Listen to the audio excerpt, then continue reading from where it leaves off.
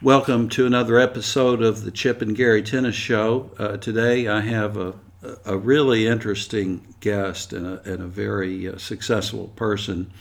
And I tell you, when I was growing up, before I went to college, there was a great college tennis team out on the West Coast, USC, that just had all the players, from way back, starting, not starting with Dennis Ralston, but, you can just have a litany of Dennis Ralston, Stan Smith, and so many great players. And in my day, Bruce Manson and Butch Waltz, and had so much fun going out to Southern Cal and playing. And I'm interviewing a fellow today that came a little bit after them, but he has later become a leader in the world of managing CEOs and optimizing businesses, and played professional tennis after playing number one for this USC Trojan team. And it's Sean Brawley.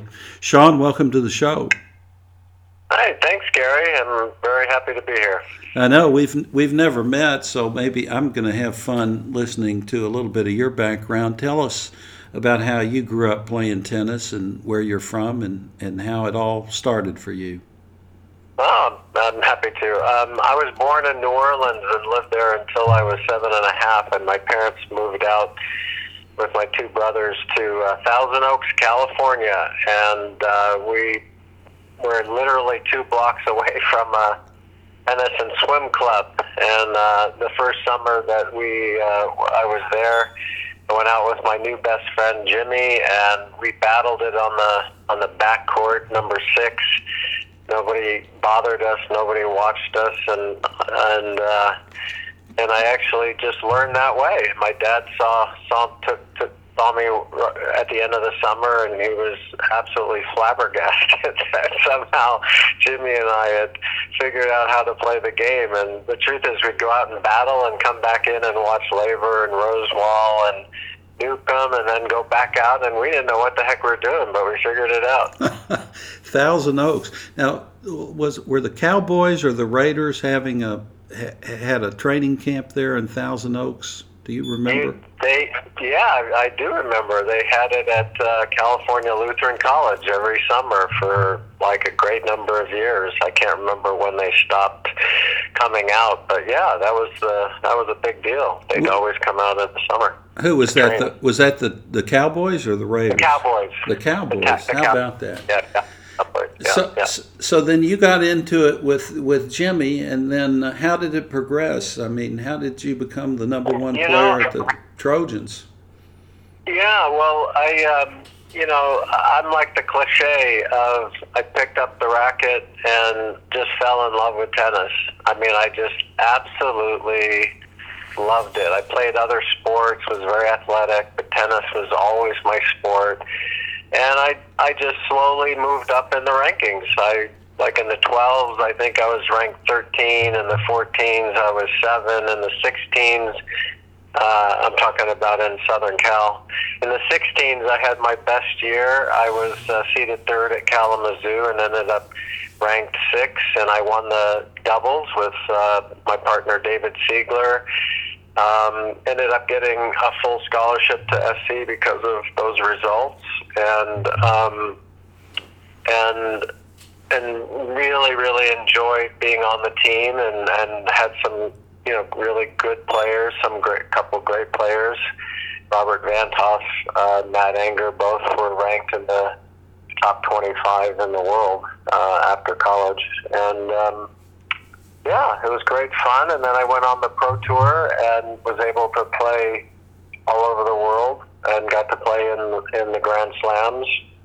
My highest singles ranking was 143, and my highest doubles ranking was 137. And tennis has just been so great. A big part of my life still, in a way, is because I still love to play and I consider myself like a living laboratory. I'm still involved in the mental performance and player development in sports, and I've learned to apply those skills and that knowledge into the corporate world and executive coaching, and training and facilitation of leaders and managers. That's one of the things about tennis that's just a great thing is the relationships that you build with people. I was actually roomed with Robert Van Hoff on the College Junior Davis Cup team, and got the chance to play him and Chris Lewis, the other Chris Lewis, who you and I love, in the NCAAs, playing with Kevin Curran at Texas, and we had a great match. And the interesting thing I remember about Robert, who went on to win the NCAA singles, I believe, the year after Kevin Curran did, 2 years after this match, because he was a little younger than Chris, was that he had a little string around the bottom of his racket, like a racquetball racket, and would do that. Was he doing that when you were at SC? Did he still do that, or did he? Yeah. He his dad would screw that little rope, wristlet or whatever you call it, into the bottom of his racket. Robert sweated a lot, and so he would lose his racket quite a bit, and so that's why he did it, so that the racket wouldn't go flying out of his hand. And he did win the NCAAs. He actually lost all. That was such an unusual year. Robert, he didn't win hardly any matches at number one. He lost to Scott McCain and Peter Rennert and just about everybody. But in the NCAAs, he played well, and he played Peter Rennert in the finals, and Coach Dick Leach gave him good strategy. Robert was a backcourt player, and he just said attack all the time, just serve volley, come into the net. Is that right? It really threw Peter off. I think Peter had beaten him 3 times during the year, but lost in straight sets in the finals of the NCAAs. Robert Van Hoff was such a great guy, and he went on to coach Lindsay Davenport. And the thing I remember about rooming with him, it may be you California guys, Sean, because when I was at Texas, I roomed with a swimmer my senior year, and all he had in his album repertoire were Grateful Dead albums. That was all he had.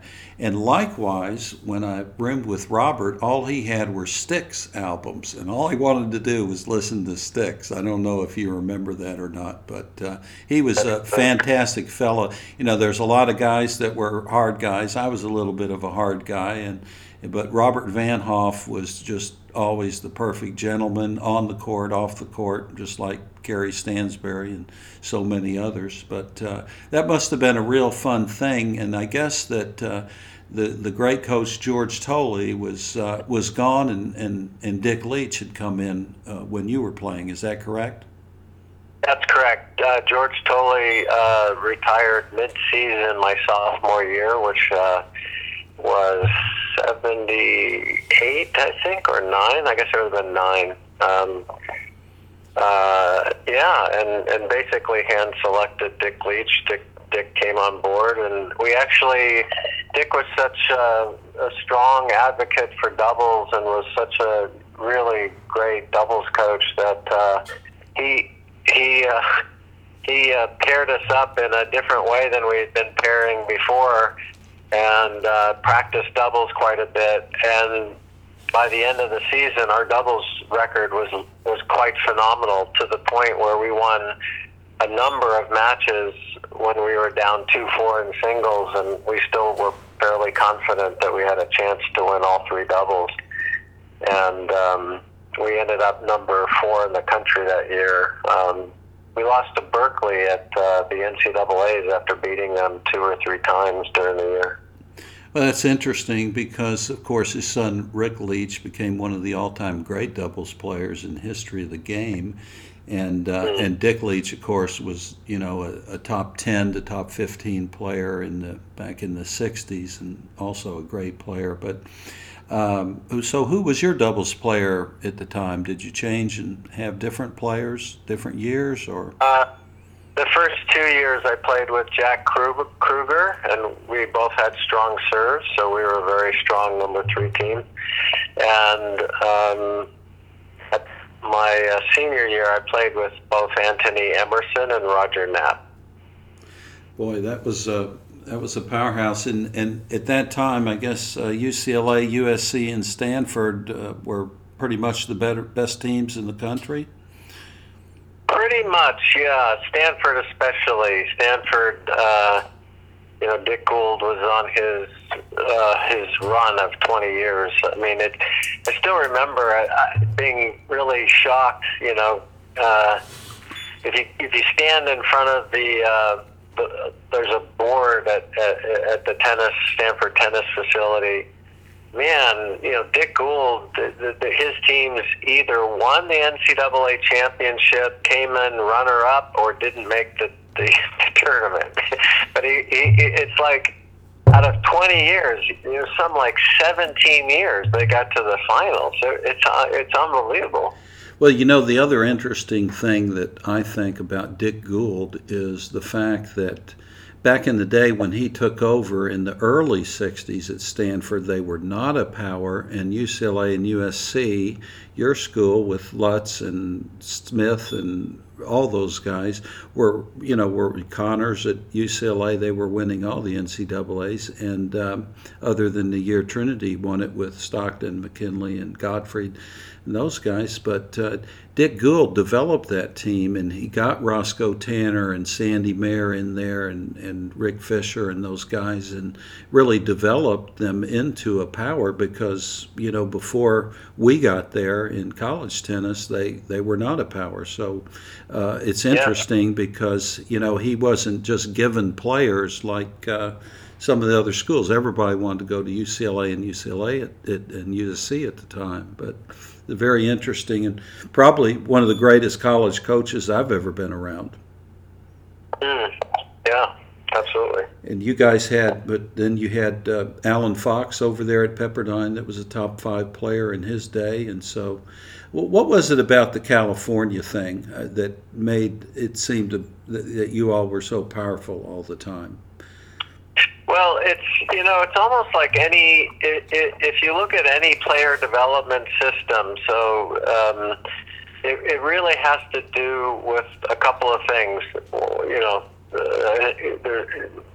mostly an environment. So, the top areas of the country typically who would turn out the most or the best, most of the best players all had, had good weather.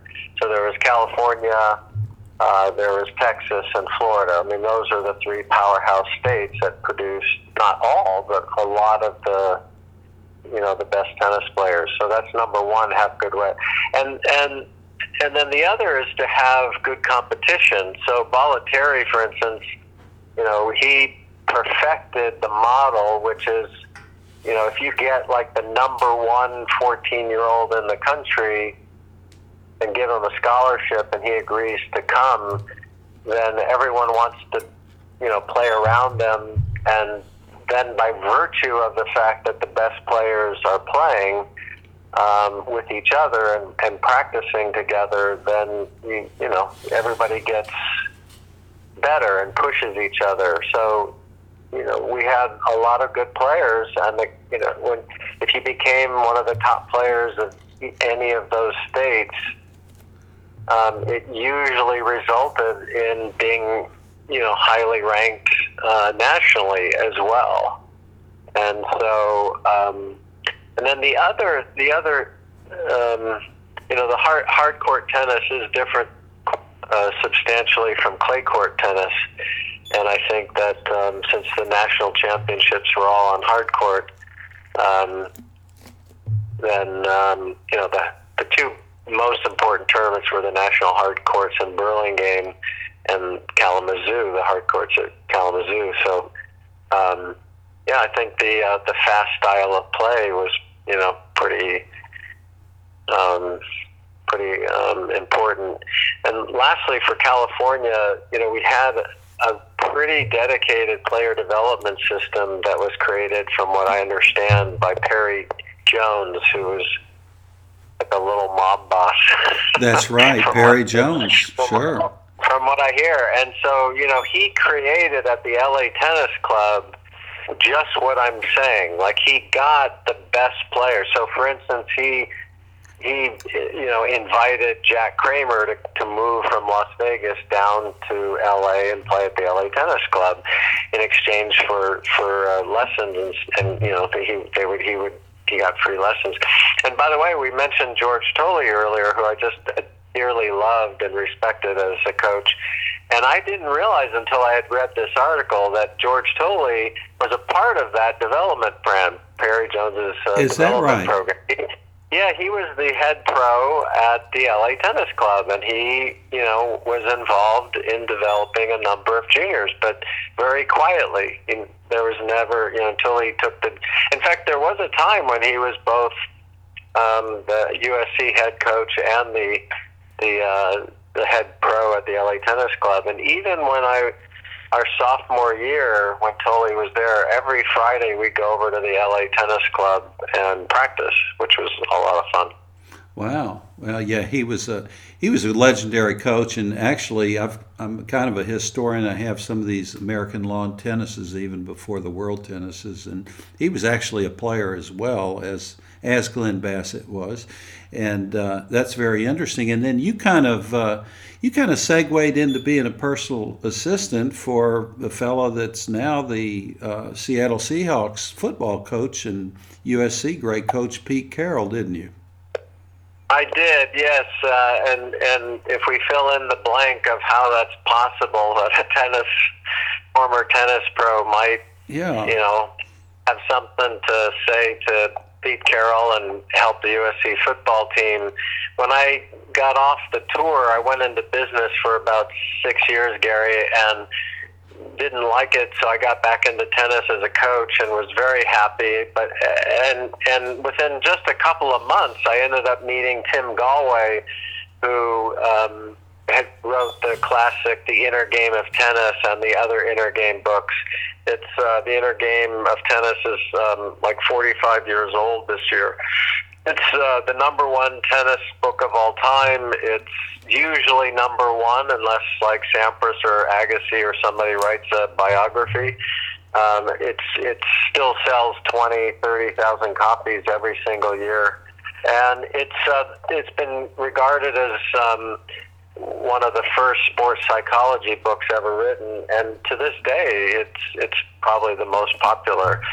And Galway, I just was very fortunate. Galway agreed to mentor me for over 5 years. We became quite good friends, and he and I would do projects, and I did numerous inner game of tennis, and then I actually, because basically what I learned was, how do human beings learn and perform optimally, and how do they get in their own way? We all get in our own way, and so, as part of the coaching isn't just giving instructions and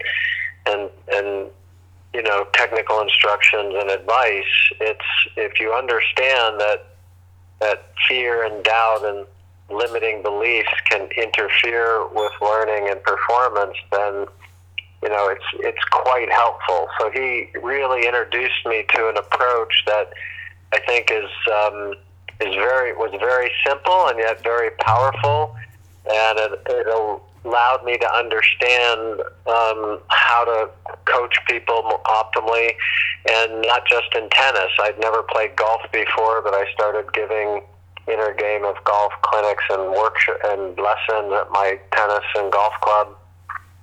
And I just kept transferring my skills to other sports. So, Pete Carroll thought that the inner game was the foundation of his coaching philosophy, but didn't know how. And so he had gotten fired from the New York Jets and the New England Patriots, woke up one day and with an epiphany and realized, oh my God, I don't know why I got fired. So he hired me to be his coach advisor to help him flesh out like his coaching philosophy and how the inner game, may have played a part in that. And so that's what I did for 9 months prior to him getting the job at SC. And then it was, of course, pretty natural. I'm just 20 minutes away where I was living in the Pacific Palisades. So when he got named head coach, I would do something for the coaching staff each year and worked with a lot of the players that everybody's familiar with, who would have performance problems, mental performance problems, like Reggie Bush and Carson Palmer, and I worked pretty regularly with the special teams, the kickers, the punters, and the special teams. Well, that's really interesting because when you think about a football coach hiring a tennis player to talk to you about how to be a better football coach, or working with these players to have the confidence to do that. But Timothy Galway, in his book, broke it down very simply, like you said, into self one and self two, if I'm not mistaken. And can you explain what that means to an athlete? Tim basically had a very simple framework that now, many years later, others have used and might be familiar with to people listening.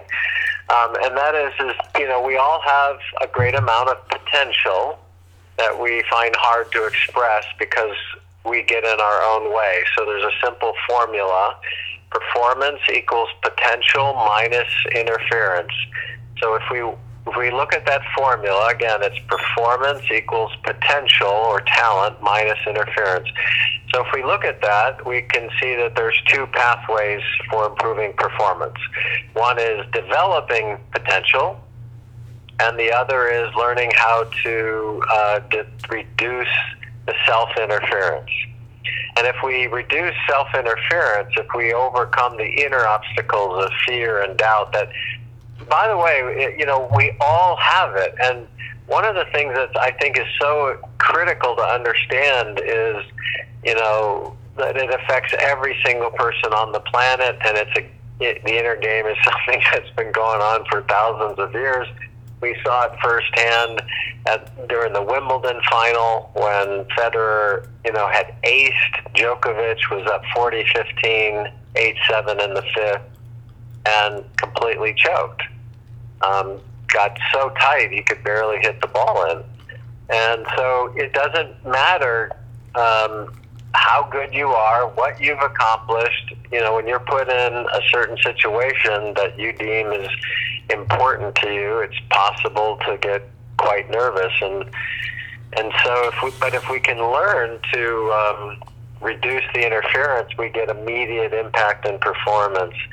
And so Galway, again, basically tapped into the power of having students remain responsible for their learning, teach them how to get feedback from their own experience, because experience is the best teacher, and that simple awareness can actually be curative, which is very hard for a lot of coaches to understand and believe if they've never, used it.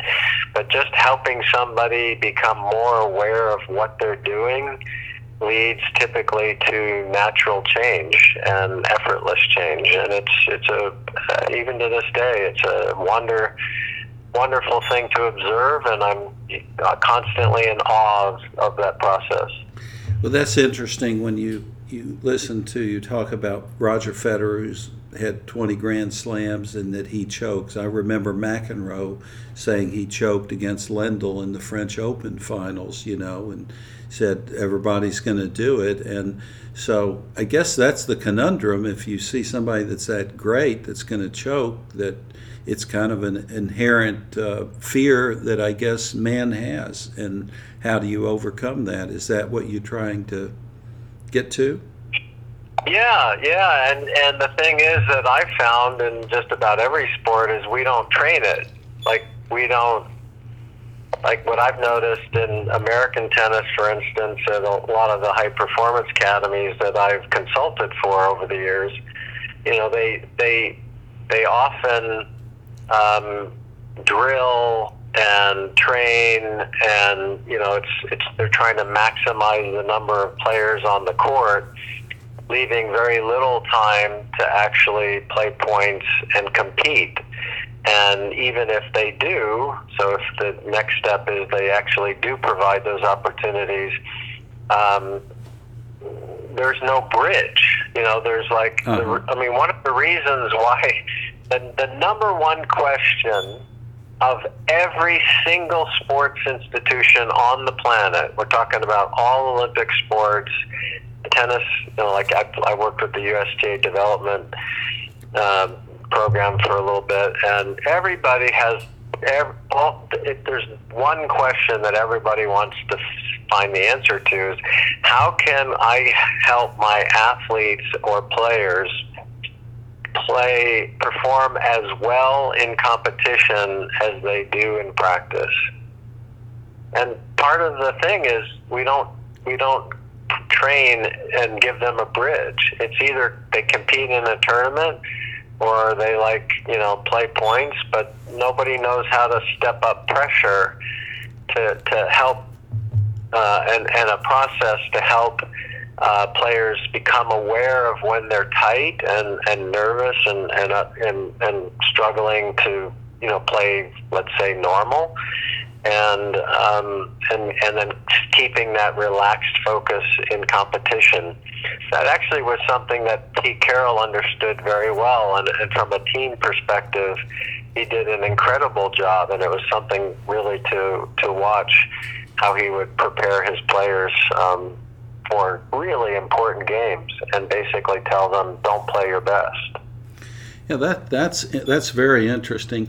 I've found I'm trying personally now I've decided that I want to be a serve coach, because you never saw me play, Sean, but I was 5'8" and flat-footed and not really a really fast guy or anything, but yet I played number one at Texas. I had a Kevin Kern, I had a Steve Denton, and would win those challenge matches, and and had a high percentage win in college at number one all 4 years because of my serve. And it wasn't that it just changed my whole mentality. Once I had a confident serve and a second serve, I was ready to attack. And even though I might not be whether it's a slow court and I'm staying back or something, that confidence really was something that helped me not choke. Another thing that helped me not choke as much is I just made believe I wasn't even playing the match. I started singing songs in my head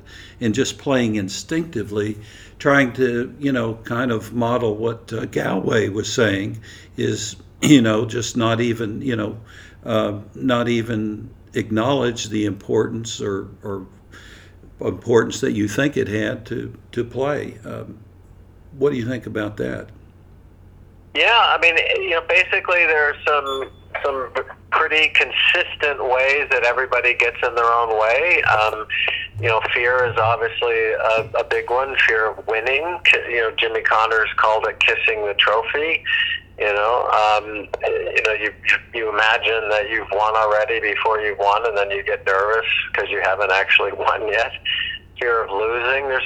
The laundry list is pretty long, but there are some key ones. So thinking too much. So a lot of, especially rec players, will be in their heads and be talking to themselves while they're trying to hit, instead of, like you said, playing intuitively. So for instance, the famous exercise bounce hit, helps to diminish the chatter in the head of the monkey mind. Singing songs, that's something that you can do. Like if you're singing a song while you're hitting, then you're basically occupying the thinking part of the brain that normally might get in the way. Self-judgment is pretty big, because if you keep judging yourself and beating yourself up, then you basically create an inner environment or mood that is not conducive for high performance. It's like the opposite of confidence. So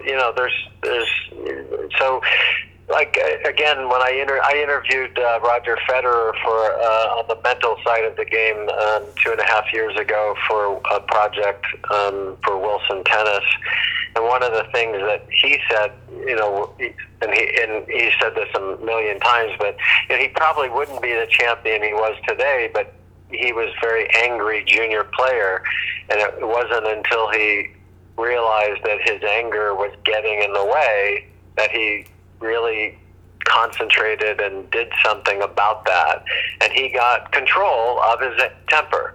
And by getting control of the temper, he was able to go to the next level. And that's essentially the inner game in a nutshell. It's how do you get in your own way, and then recognizing the consequences and the impact of that, and then embarking on a journey of self-discovery to overcome that.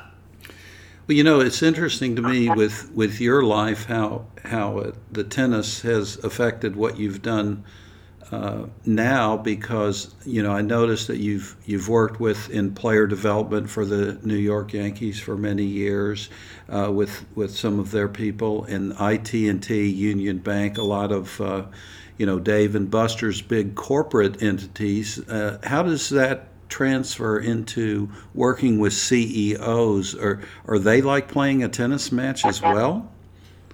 Yeah, there's context is different, but the way we get in our own way is pretty much the same. That's one of the things that was so fascinating when I started working in the corporate world, and assumed that it would be quite different. But of course, that was silly, because it doesn't matter what sport, and it doesn't matter what business it is.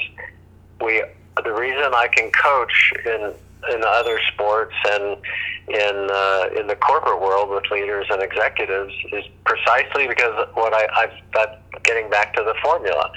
I have learned effective ways to develop people and their talents, and I understand and can assess how they're getting in their own way, and have conversations with them about it, and help them overcome the inner obstacles to achieving their goals. With corporate executives, for instance, focus is critical, whether it's focusing on a tennis ball or focusing on the most critical business driver for success in whatever business it is. And leaders get distracted all the time. They forget. Their schedule becomes so busy. So, that's just one example how, if my student is so worried about missing the ball and thinking to themselves, they're not going to watch the ball as well as they could be. So if I can switch their attention to the aspects of the ball that are interesting, like the spin, speed, height, or location that it's bouncing, it quiets the mind and helps them get high-quality, relevant information about the ball. That's true about anything. I use the tennis ball as an analogy all the time. Like I did a TED Talk, a TEDx talk, and I used the tennis ball as an analogy for the power of focus. Yeah, I saw that TED Talk, and that was very interesting because it took me back to reading Match Play and the Spin of the Ball by Bill Tilden, which was written in the 1920s, and he talked about the fact that the ball will obey you in whatever you do to the ball, and it was the same thing. You hit it inside, you can hit the inside out forehand. You hit the outside, you can hit the sharp angle.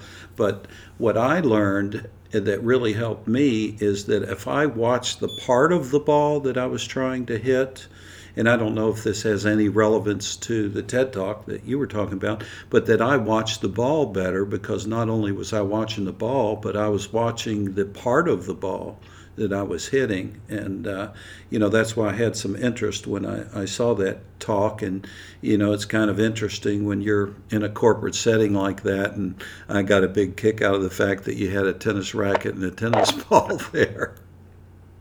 Yeah. Yeah, it's my. Those are my props. I take them everywhere. Do you? So do you use those in most of your talks to the tennis Oh yeah. analogy? Oh Is it? yeah. It's a great. It really helps. I really believe in experience being the best teacher. So as much as I can, I try to have my talks and presentations be very interactive and experiential. So,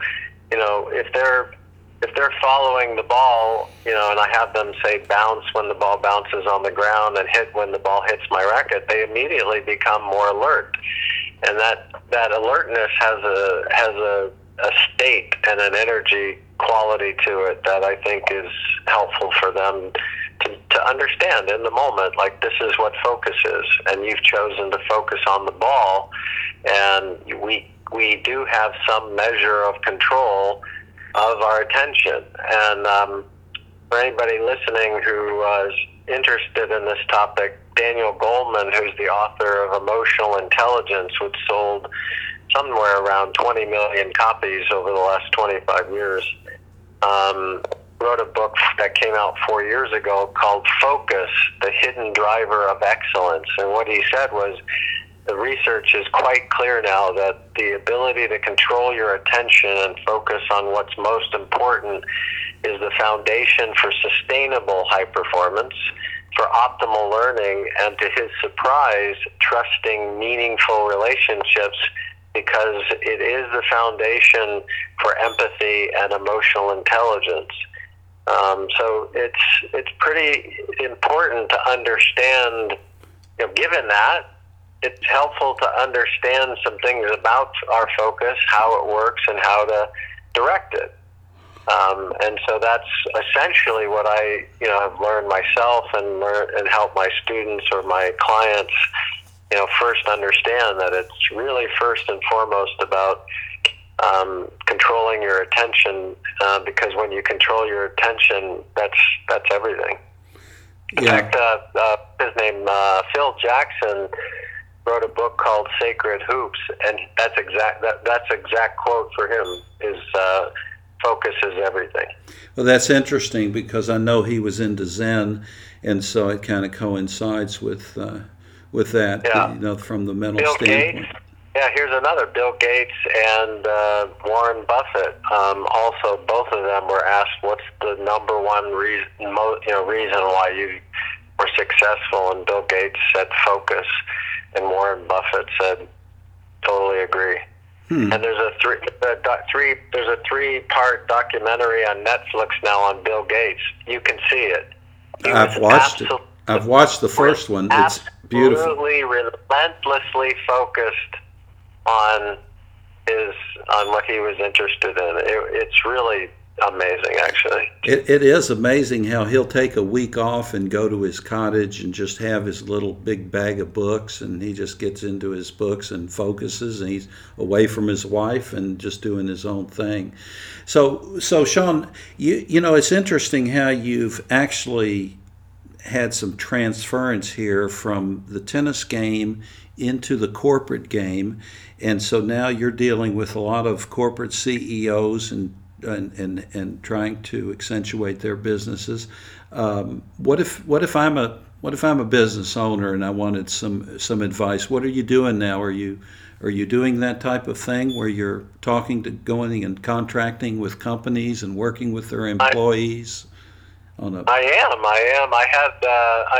I had my own business for nearly 20 years, and part of what my programs that I offered was a coaching for performance training program for leaders and managers, as well as my executive coaching services. And last year I received an offer from a company called Spencer Stewart, which is one of the largest executive search firms in the world, and they have a rapidly growing leadership advisory service practice as part of that.